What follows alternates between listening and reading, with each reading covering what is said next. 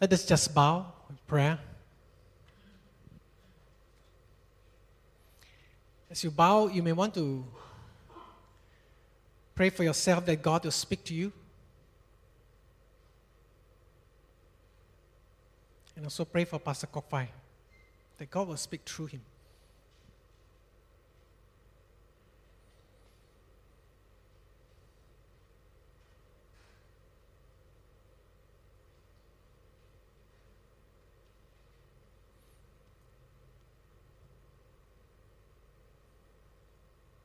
Let us pray together.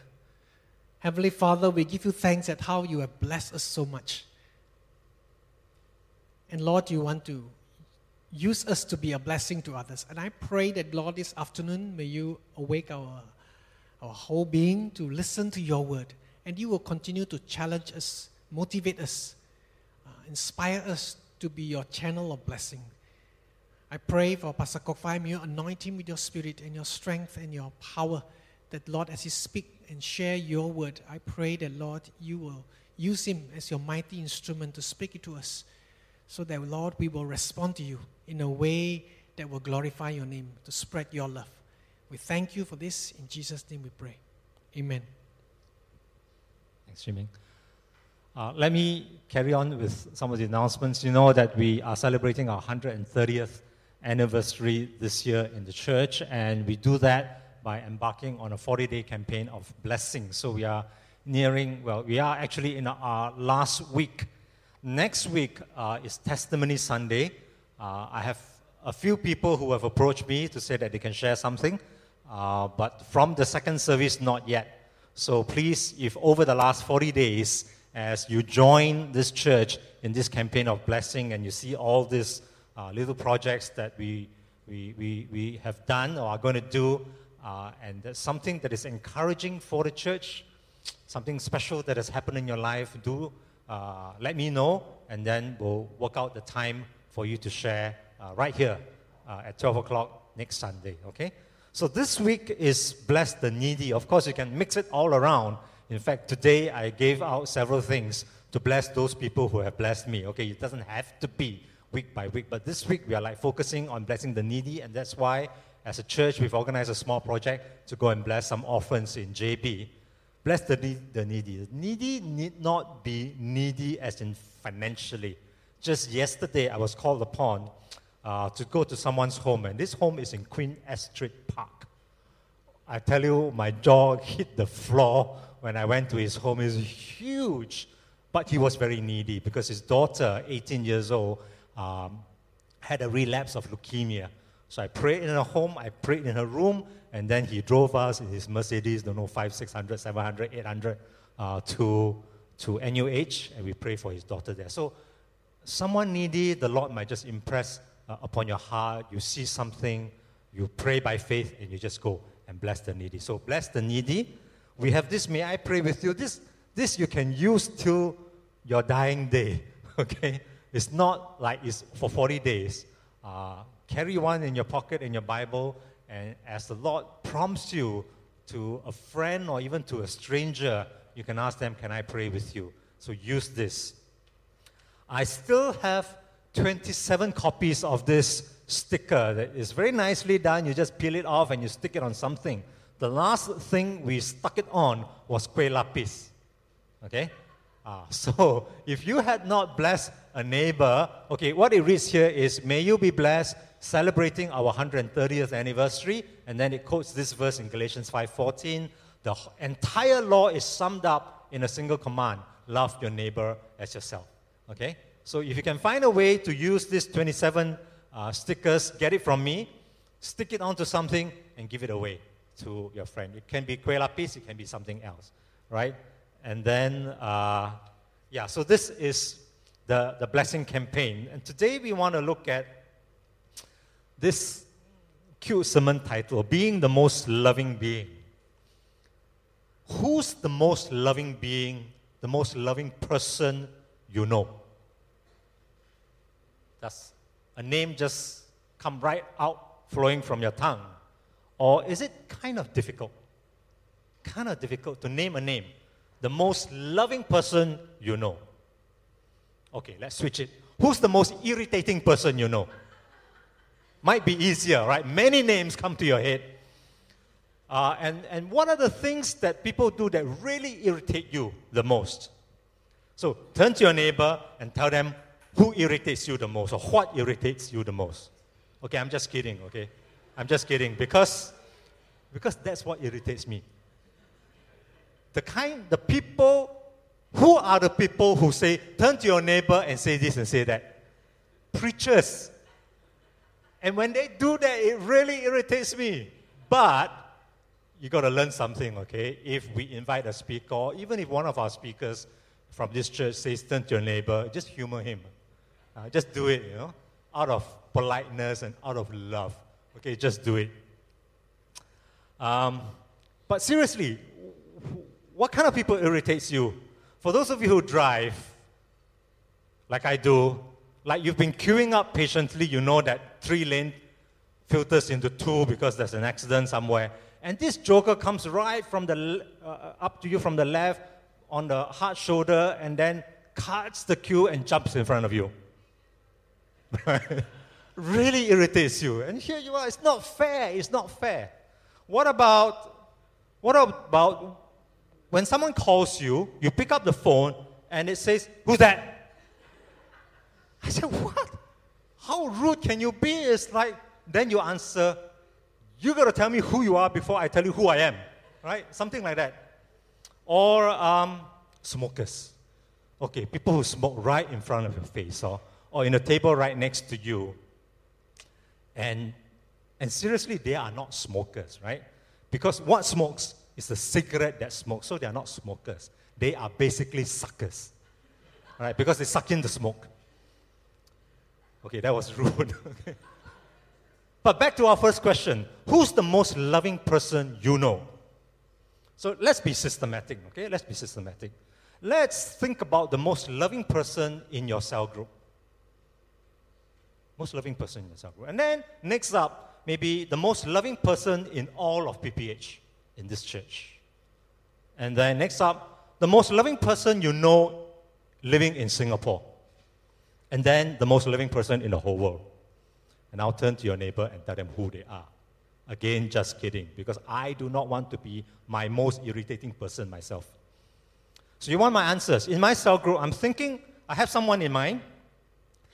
Someone who's always willing to serve, just ready to go out of his or her way. Okay, I'm not going to tell you who this person is to protect both the innocent and the guilty. And then the most loving person in PPH, I also have somebody in mind. Somebody really generous, very gracious, never rude, and as far as I know, never impatient. Who's the most loving person in Singapore?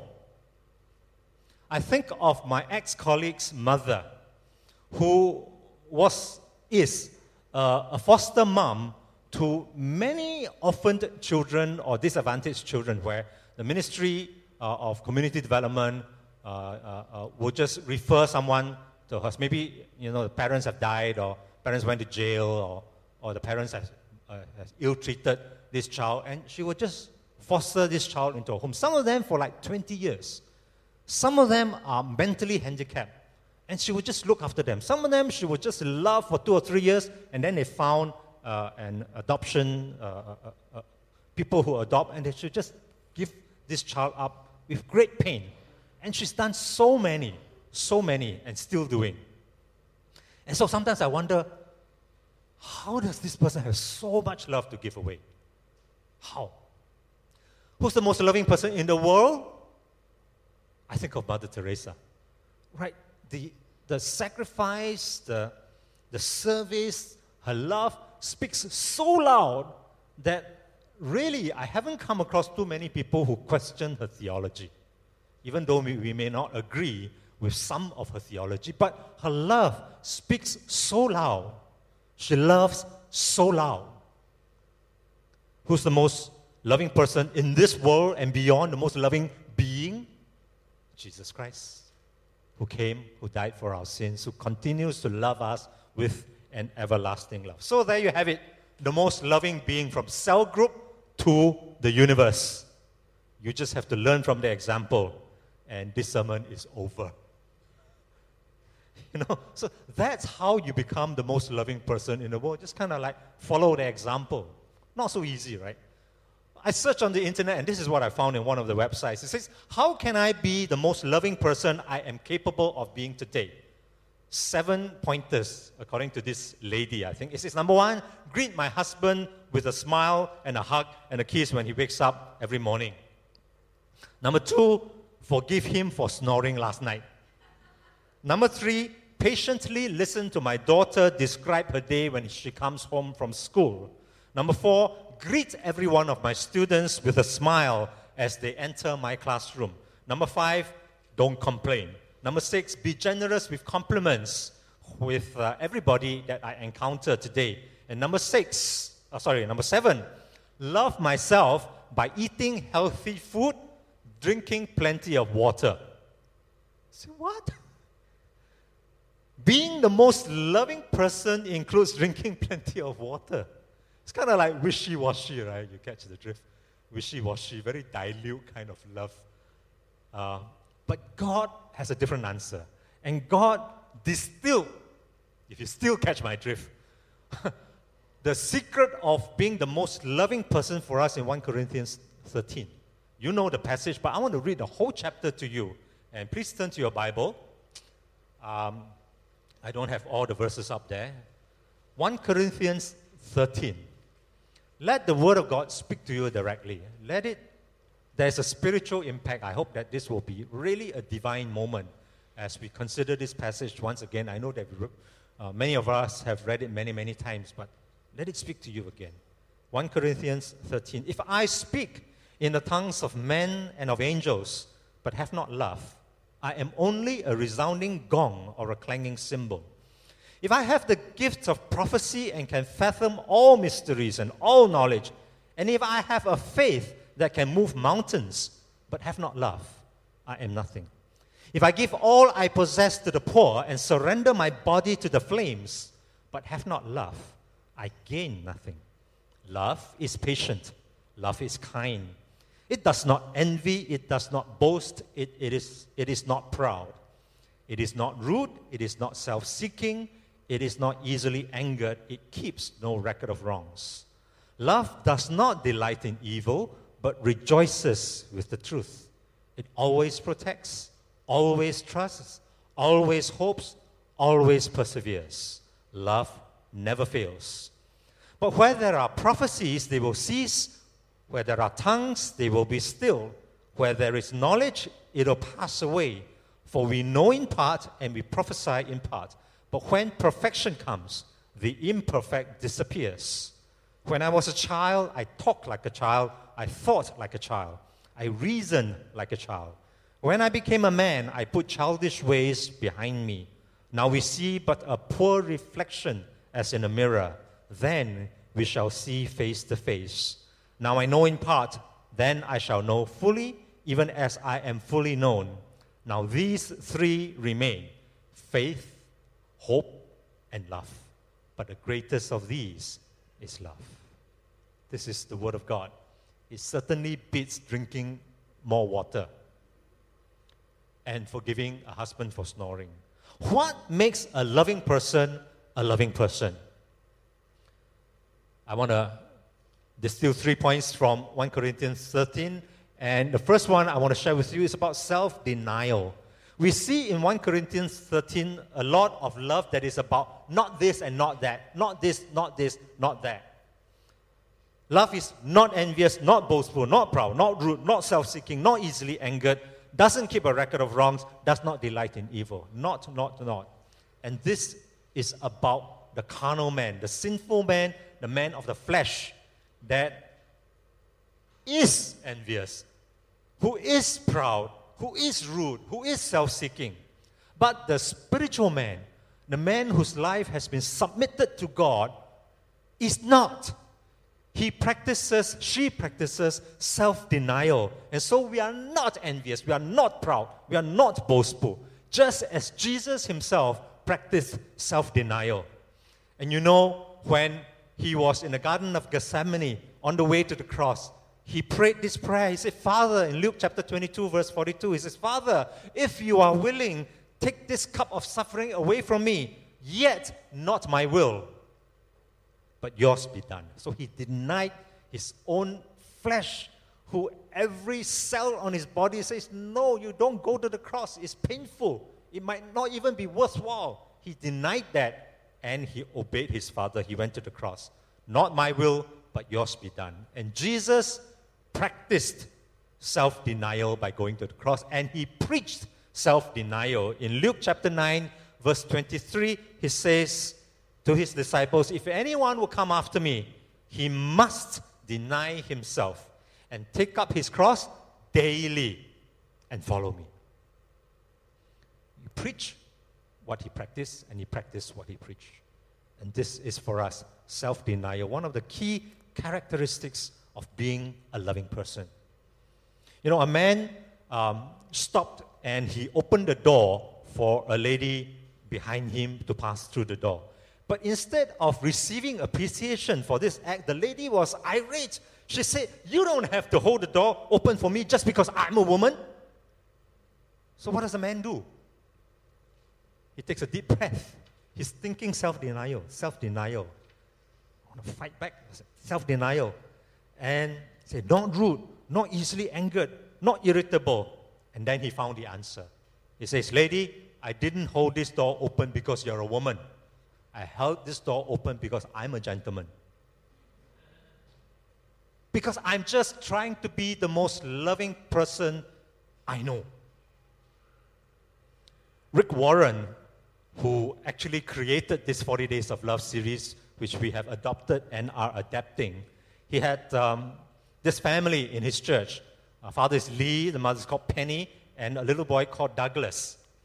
And they play Little League baseball. And Douglas' team got thrashed in the baseball game. And so the opposite team member came up to Douglas and said, your team sucks. What does little Douglas do? He says, self-denial. I envy, man, because this other team got the gold medal. I got nothing. This guy's rude. I want to be rude back to him. I'm really irritated. I'm going to note this down, and if I find some way to take revenge, I'll do that. But no, he says, I practice self-denial. He denied this, and he came to the opposite team member, who was this little brat who said, your team sucks, and he says, you pitched a great game. He spoke words of grace. Some people say you don't get angry, you get even, right? If you do that, then you are same as the other brat. If little Douglas had gotten even, he would be exactly at the same level as the other brat. You are better than that. PPH members, sons and daughters of the living God, Christians, you are better than that. You are a spiritual man, you are a spiritual woman, and you can deny your flesh as God gives us the strength. You can deny the carnal nature. You can take up the cross and follow Jesus. The most loving person I know asks God for help, deny himself daily, takes up his cross, and follow Jesus' example. And this is a continual prayer that with God's help, we are in the process of becoming the most loving being we know. Deny self, take up the cross, follow Jesus. And so what makes a loving person a loving person? Self-denial. Secondly, what makes a loving person a loving person? I call it a sanctified memory. Who's got better memory? You or God? Who keeps better records? You or God? I think the answer is obvious, right? But think about this. Several weeks ago, I came across this chapter in Hebrews 11. You know, Hebrews 11 is talking about great men of faith. Great men of faith. And verse 32 says this, and what more shall I say? I do not have time to tell you about Gideon, Barak, Samson, Jephthah, David, Samuel, and the prophets. Think about these names. What do you think about when you read about Gideon and Barak and these names? Let me tell you what I thought. On that day, I thought, Gideon, oh my, Gideon. Gideon was hiding in a wine press when God approached him to take leadership and to lead his people out of being oppressed. And then he gave excuses. He said, hey, I'm the weakest in Manasseh. I'm the least in my own family. And then he asked God for a sign continually. And even when he did something, he like took cover in darkness when he cut down the Asherah pole and he tore down certain altars of Baal. He did it at night instead of the daytime. And after he did that, he asked for golden earrings. I won't do that. He asked for golden earrings because the pagan nations around him does that. So he asked for golden earrings, he melted down the gold, and he created a golden ephod, kind of like a breastplate. And he worshipped it. He worshipped this golden ephod. That's Gideon for you. Then Barak in Judges chapter 4 and 5. Barak was hiding under the skirts of this woman judge called Deborah. I read to you verse 8. Barak says to her, and Barak was supposed to take leadership again and to fight against oppressors. And Barak says, if you go with me, I will go. But if you don't go with me, I won't go. Verse 8. I think he said like that, with that kind of tone. Hey, come on. He was hiding under the skirts of this Deborah when he was supposed to take leadership. And this God praised. And Deborah says, I'll go. But then the honor will come to me. And so Barak went. Samson, you know all about Samson and Delilah, right? Again, chasing skirts and then hiding under Delilah and a very, very sad ending with his eyes gouged out and all that. You know about Samson. Jephthah was the son of a prostitute. So understandably, he had self-esteem issues, I think. And I think in compensation for those issues, he talked very big. So he says, I will take charge. Again, I will go out and defeat the oppressors. And I do not know for what reason he said, but when I come back from victory, the first person I see, I will sacrifice as a human sacrifice. And it turned out to be his daughter. What kind of a man is this? Man of faith?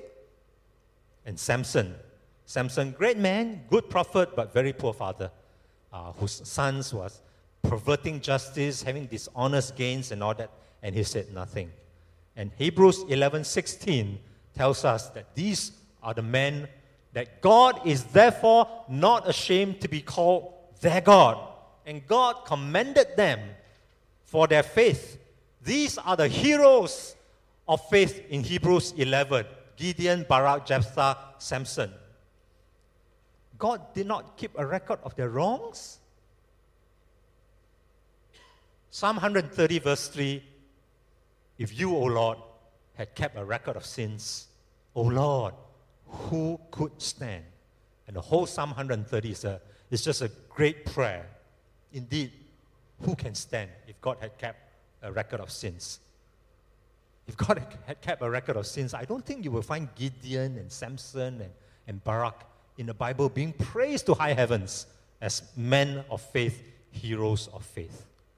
The Apostle Peter wronged Jesus. He denied Jesus 3 times. Thomas wronged Jesus. He just couldn't believe that Jesus would rise from the dead. But Jesus did not keep a record of wrongs. And he then sent Peter on a very important mission to bring the gospel to Rome. He sent Thomas all the way to India. Jesus is kind. Jesus is not rude. Jesus is not easily angered. He keeps no record of wrongs. He has a sanctified memory. He remembers the good. And just like in 1 Corinthians chapter 13, verse 7, love always protects, always trusts, always hopes, always perseveres. You can say that Jesus always protected Peter and Thomas, always trusts them, always hoped in them, always perseveres with them, always trusts, hopes, perseveres with us. So Jesus did not fail Peter, and therefore Peter did not fail Jesus. He kept no record of wrongs. And so the most loving person I know has a sanctified memory, keeping no record of wrongs. And so with God's help, I am now in the process of being the most loving person I know, and I will not keep a record of wrong. I will sanctify my memory in God. So what makes a loving person a loving person? Self-denial, sanctified memory, and now I need to find another S, which was very difficult. So I say sakaliao lah, which is kind of like Hokkien for everything. All in, all in. One of the ladies after the first service came out to me. I found you an S. I said, what, donkey? Said, just say surrender lah, don't say sakaliao. Anyway, we do not, as a loving person, love moderately. Do you love moderately or in moderation? God doesn't. And this word moderation is only found once, and in the King James Version, and also in the New King James Version. And then it doesn't even mean the moderation that we understand moderation to be. It meant in that King James Version as gentleness, and in the New King James Version as decency. But we are commanded in Matthew 22:37 to love the Lord your God with all your heart, soul, and mind, and to love your neighbor as yourself. And the second is the same. So we have to love our neighbor as ourselves with all our heart, soul, and mind. 1 Corinthians 16:14 says, do everything, do all in love. But we say, hey, wait a minute. We got to live a balanced life. No extremes, in moderation. But not when it comes to love, We got to be balanced in love. The balanced position is the hardest one to sustain.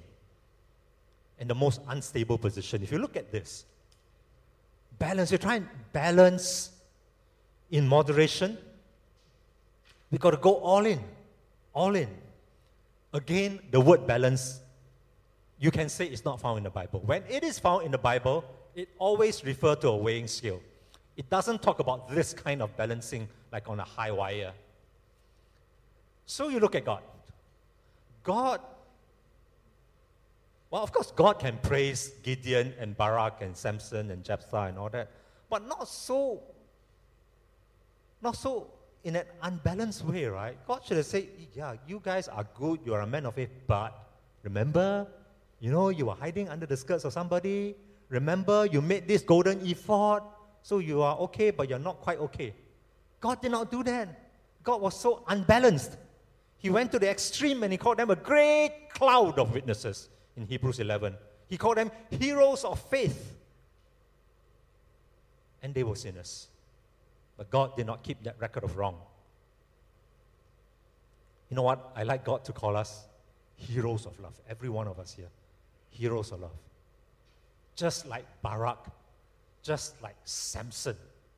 Just like Gideon. But what do we do then? But we always say, let's play it safe. Don't get fanatical about this Christian thing. Don't go to extremes. You must have balance. So you love God moderately. It's like, okay, I'm going to be a little bit harsh here. Okay? It's like some people never get around to public testimony of their faith in baptism. You know why? Especially in the Chinese. In the Chinese mind, baptism is like a point of no return. So you hear many, many times, you hear parents who will tell the children, it's okay, you can go to church, they all teach you good, but don't get baptized. Huh? Don't get baptized. It's like point of no return. You can go to church, and maybe you can even go on a mission trip, but don't go to extremes, okay? Don't become a missionary, and just have some balance. Have some balance. Then you can turn back. But Jesus went all in for us. Jesus could have touched you a little bit and don't. But he just went and gave his all for us. And then we think that we are living this clever, balanced life by not being so extreme in loving God and loving our neighbor and just living life in balance and moderation. Cannot be. Cannot be. If $1 is all you have, and you can use it lovingly, use it all up. Why give 90 cents and keep 10 cents back? If one starfish left stranded on a beach is the one that you can throw back into the sea to save it, throw that one back into the sea. Don't think of a global solution to rescue all starfishes on planet Earth, which is what we do. If you can love that one uncle or one auntie cleaning your table at a hawker center later on, just love that one. Stack up your dishes nicely. look them in the eye and just say thank you. Don't go and look for this global solution to help all poor cleaners who are above 70 years old who really ought to be at home enjoying life instead of working in a hawker center. And write this fantastic paper to the government to solve this global problem. It's not your love with all your heart, all your soul, all your mind, what you can see, what you can do something about, do that. Don't be this clever guy thinking of a global solution. If you can, of course, it's great. If that one stick of wood is all you have to throw into the fire to keep people warm, then throw that one stick of wood into the fire. And I want to share a poem with you that I came across. It's called The Coal Within by this poet called James Patrick Kinney. So listen to this carefully. I found it so good. 6 humans trapped by happenstance in bleak and bitter cold. Each one possessed a stick of wood, or so the story goes. The dying fire in need of logs, the first man held his back, for on the faces around the fire, he noticed one was black. The next man, looking across the way, saw one not of his church, and couldn't bring himself to give the first his stick of birch. The third one sat in tattered clothes. He gave his coat a hitch. Why should his log be put to use to warm the idle rich? The rich man just sat and thought of the wealth he had to store, and how to keep what he has earned from the lazy, shiftless poor. The black man's face bespoke revenge as the fire passed from his sight, for all he saw in his stick of wood was a chance to spite the white. The last man of this forlorn group did not accept for gain, giving only to those who gave was how he played the game. Their locks held tight in death's still hand was proof of human sin. They didn't die from the cold without. They died from the cold within. So you just keep and keep and keep. You have this one stick and you refuse to throw it into the fire to keep 5 other people warm. Because why do they deserve it? One's black, one doesn't come from my church, this one is too rich. What happens when you throw your stick into the fire? When you sakaliao, when you surrender your stick. Yes, you provide fuel for the fire, but you do something else. You break something. You break something. You break this chain of unlove that we saw in this poem around these 6 men. You break something. You break this chain of unlove. And remember what I told you about 3 weeks ago. What is the opposite of love? The opposite of love is not hatred. The opposite of love is indifference. It's bocha. Hokkien for don't care. Apathy. That's the opposite of love. And when you throw your stick in, you break this chain of apathy. And who knows, the other 5 may throw their stick in as well. Jesus said, if anyone will come after me, he must deny himself. He must break something. He must break this chain of ungrace and unlove. Take up the cross daily and follow me. So we take up the cross daily. We break this chain of unlove that is called indifference daily. What are the qualities needed to break this chain of unlove? Self-denial, sanctified memory, sakaliao, go all in. The most loving person I know denies himself, keeps no record of wrongs, and just jump right in, go all in. Not in moderation, not in pursuit of some impossible balancing act. You love with all your heart, all your soul, all your mind.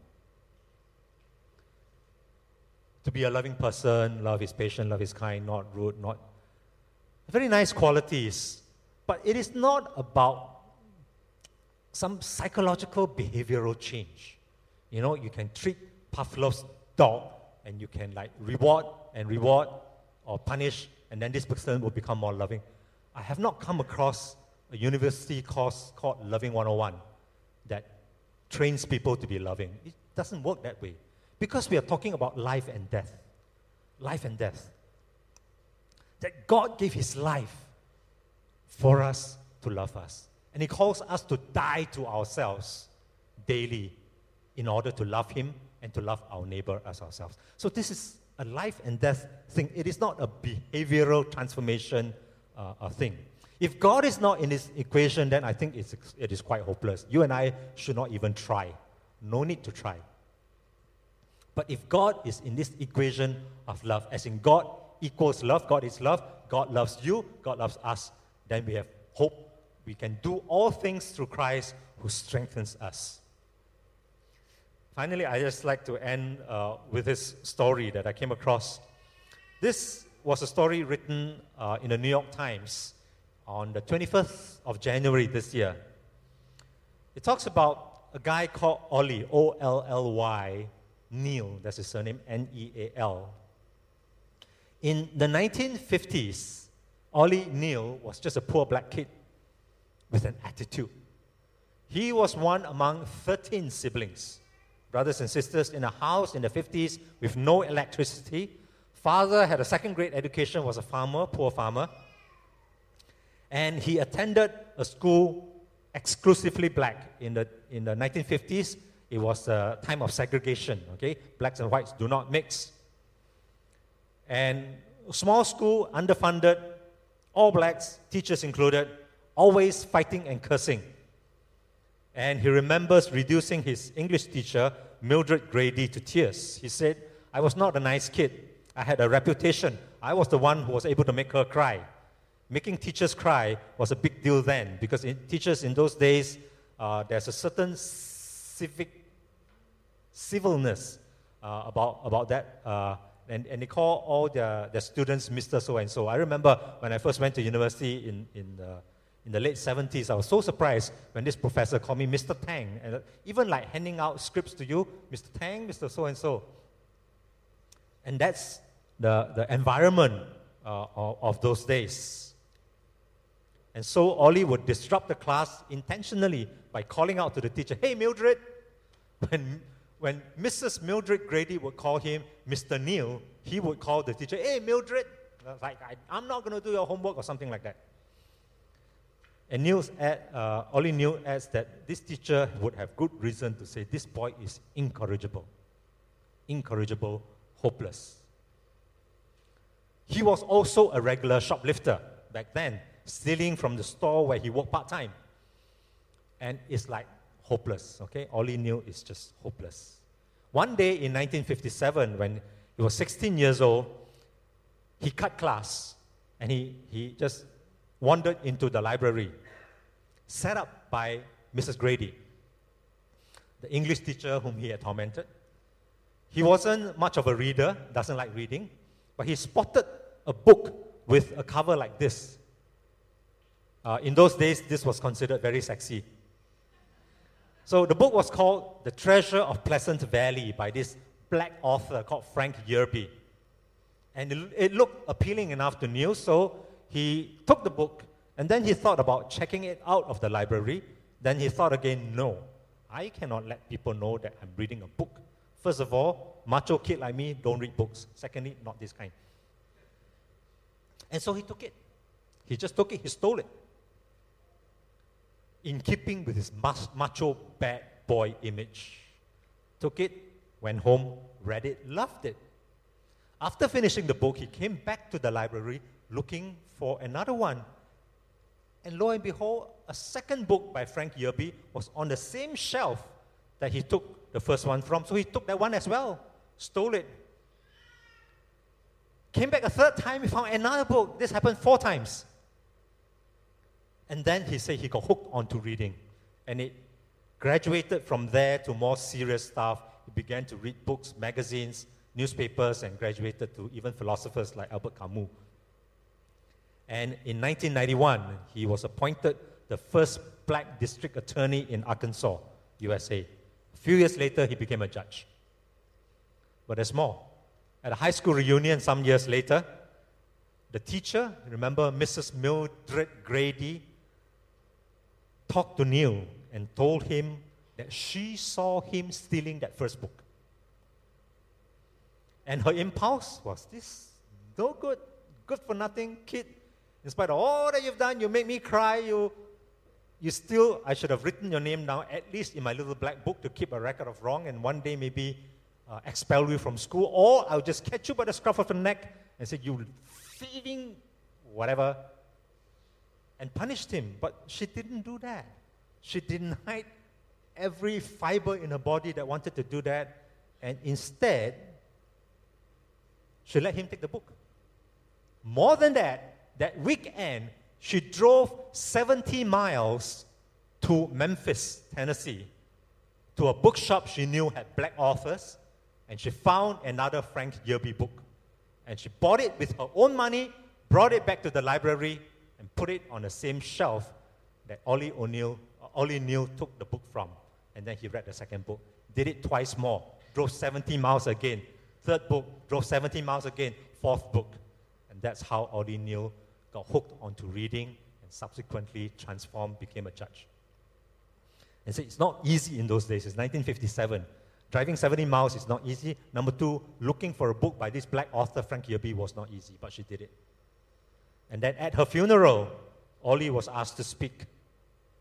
And he said, I credit Mrs. Grady for getting me in the habit of enjoying reading so that I was able to go to law school and survive. You know, in the 50s, in his days, coming 13 children from a poor neighborhood, all they thought about was survive. But he became a judge. So what is this story about? Some good-for-nothing delinquent made good? It could have been so different. Could have been so different. A rude teenager who terrorizes his teachers? It could have been so different. You know, one of the teachers here told me that our Ministry of Education is spending a lot of money on security in our schools these days. Closed-circuit TV and fences and guardhouse and all that, to protect our students from terrorists that will come in and like throw a bomb or something. And then he said something so interesting. He says, no, the terrorists are inside the school. They terrorize the teachers. It could have been so different. Mildred Grady could have gotten very angry, could have even gotten even, and nobody would have blamed her, seriously. I mean, with a kid like that, nobody would have blamed her. But she didn't. She denied herself. She did not keep that record of wrong. She sanctified her memory, and she just went all in. 70 miles, once, twice, 3 times. Own money from own pocket, buy the book. And what a change. She was simply being the most loving person she knew. Okay, you know the question, who is the most loving person you know? We think Mother Teresa, but who knows Mother Teresa? You know her? You read about her? Who really, really knows Mother Teresa? God does, yes. And Mother Teresa herself. Only 2 persons. Who knows you? God does, and yourself. So you want to be the most loving person you know is you. It's you. The most loving person that you know is you. You know, and God knows. And God is going to call you a hero of faith and a hero of love. I mentioned, was it a few weeks ago, and as I mentioned to the youth service when I spoke to them, I said, I want all of us in PPH to be called lover boys and lover girls. Yeah, that's what he's going to, when he sees you, this is a lover boy. This guy knows how to love. He's the most loving person I know. He's the most loving person you yourself know. So let's think about this. Let me ask the musicians to come and help us to close our session together.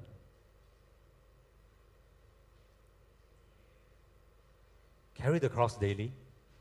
You know, if God is not in this, yeah, you are just some behavioral, you're hoping for some behavioral therapy to be a better person, to be a loving person. It's not going to work. There is no loving 101, no loving 201 that's going to transform you. It's got to be God. It's got to be dying to our sinful self and taking on the power of God that is in the Holy Spirit.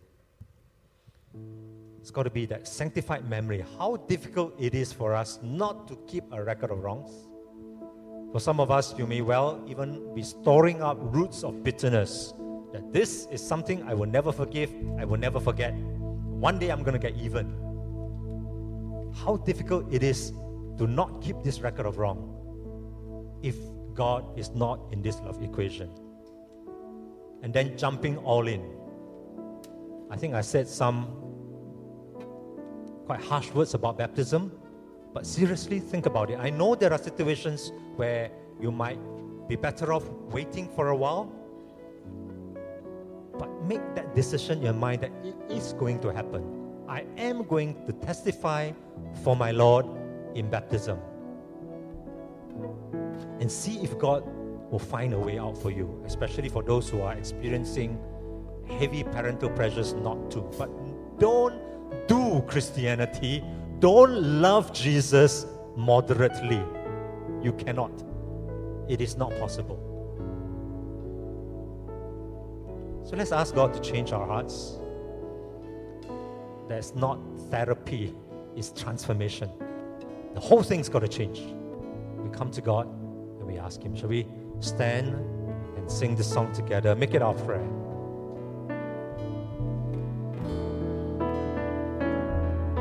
Let's just worship God. Change my heart, oh God. Change my heart, oh God. Make it ever true.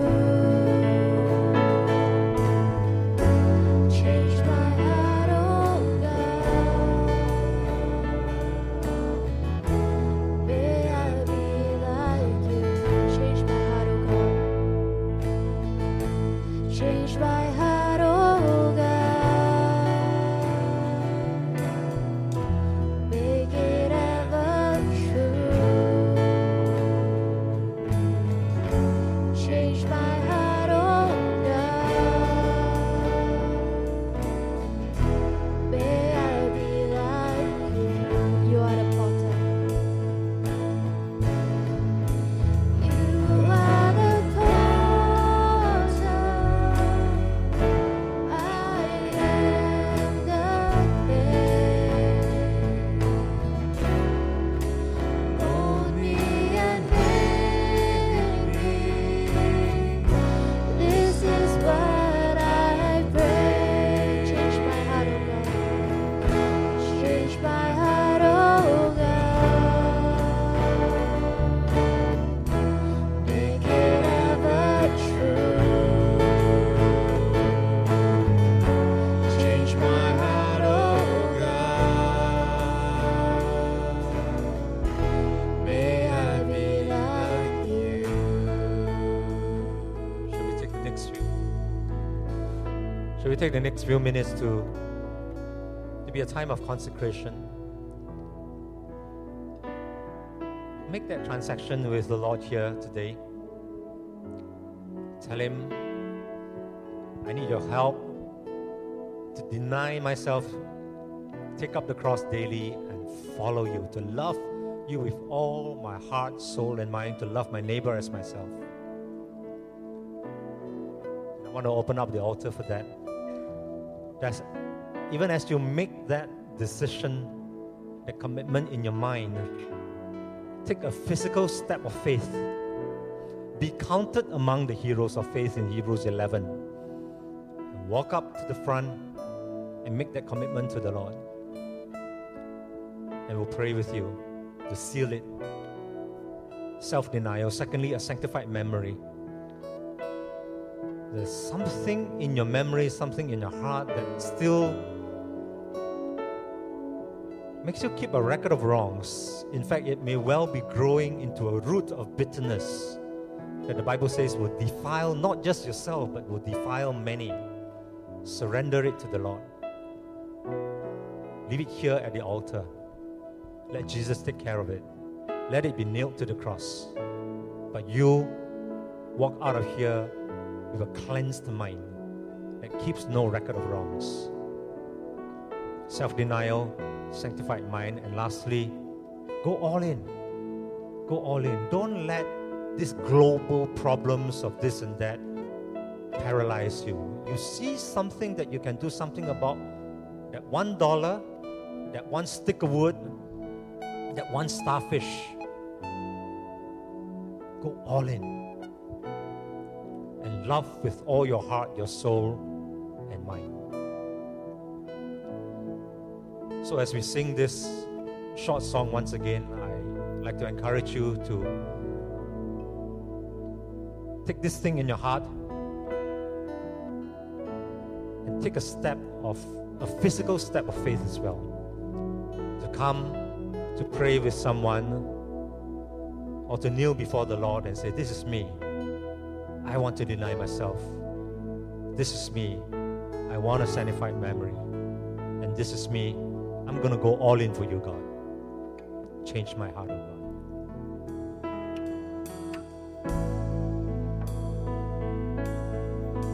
Change my heart, oh God. Make it ever true. Change my heart, oh God. May I be like you. Change my heart, oh God. Change my heart, oh God. Make it ever true.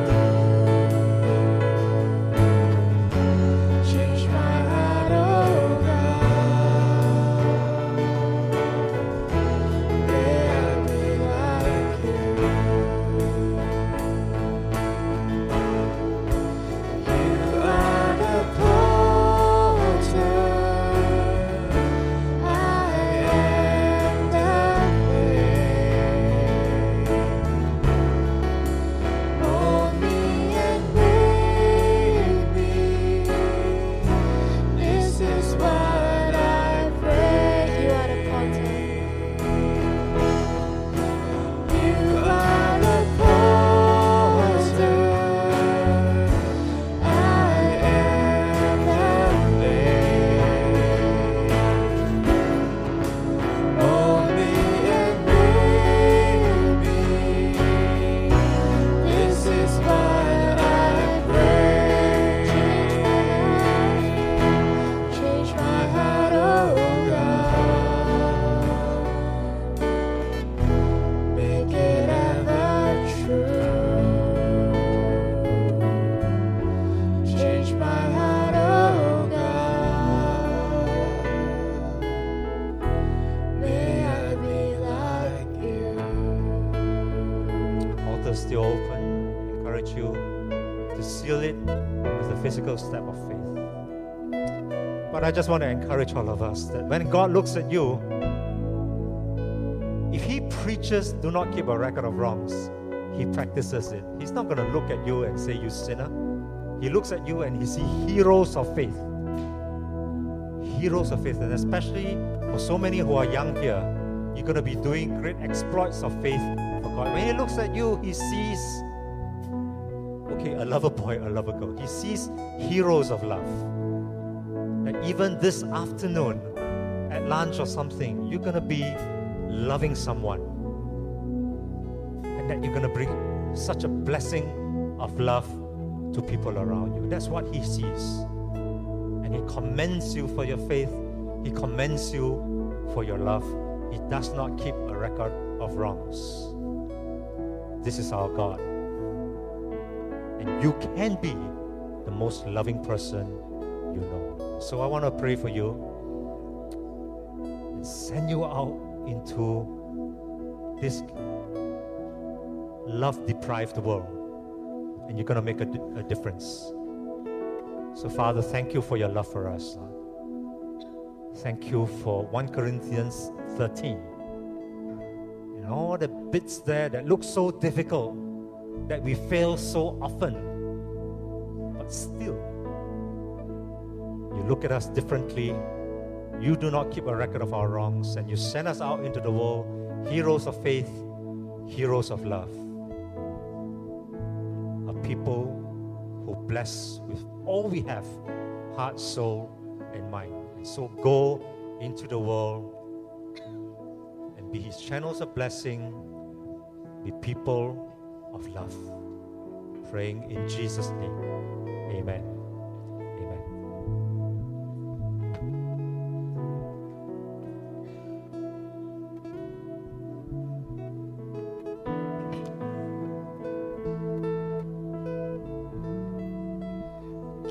us clean hands, give us pure hearts.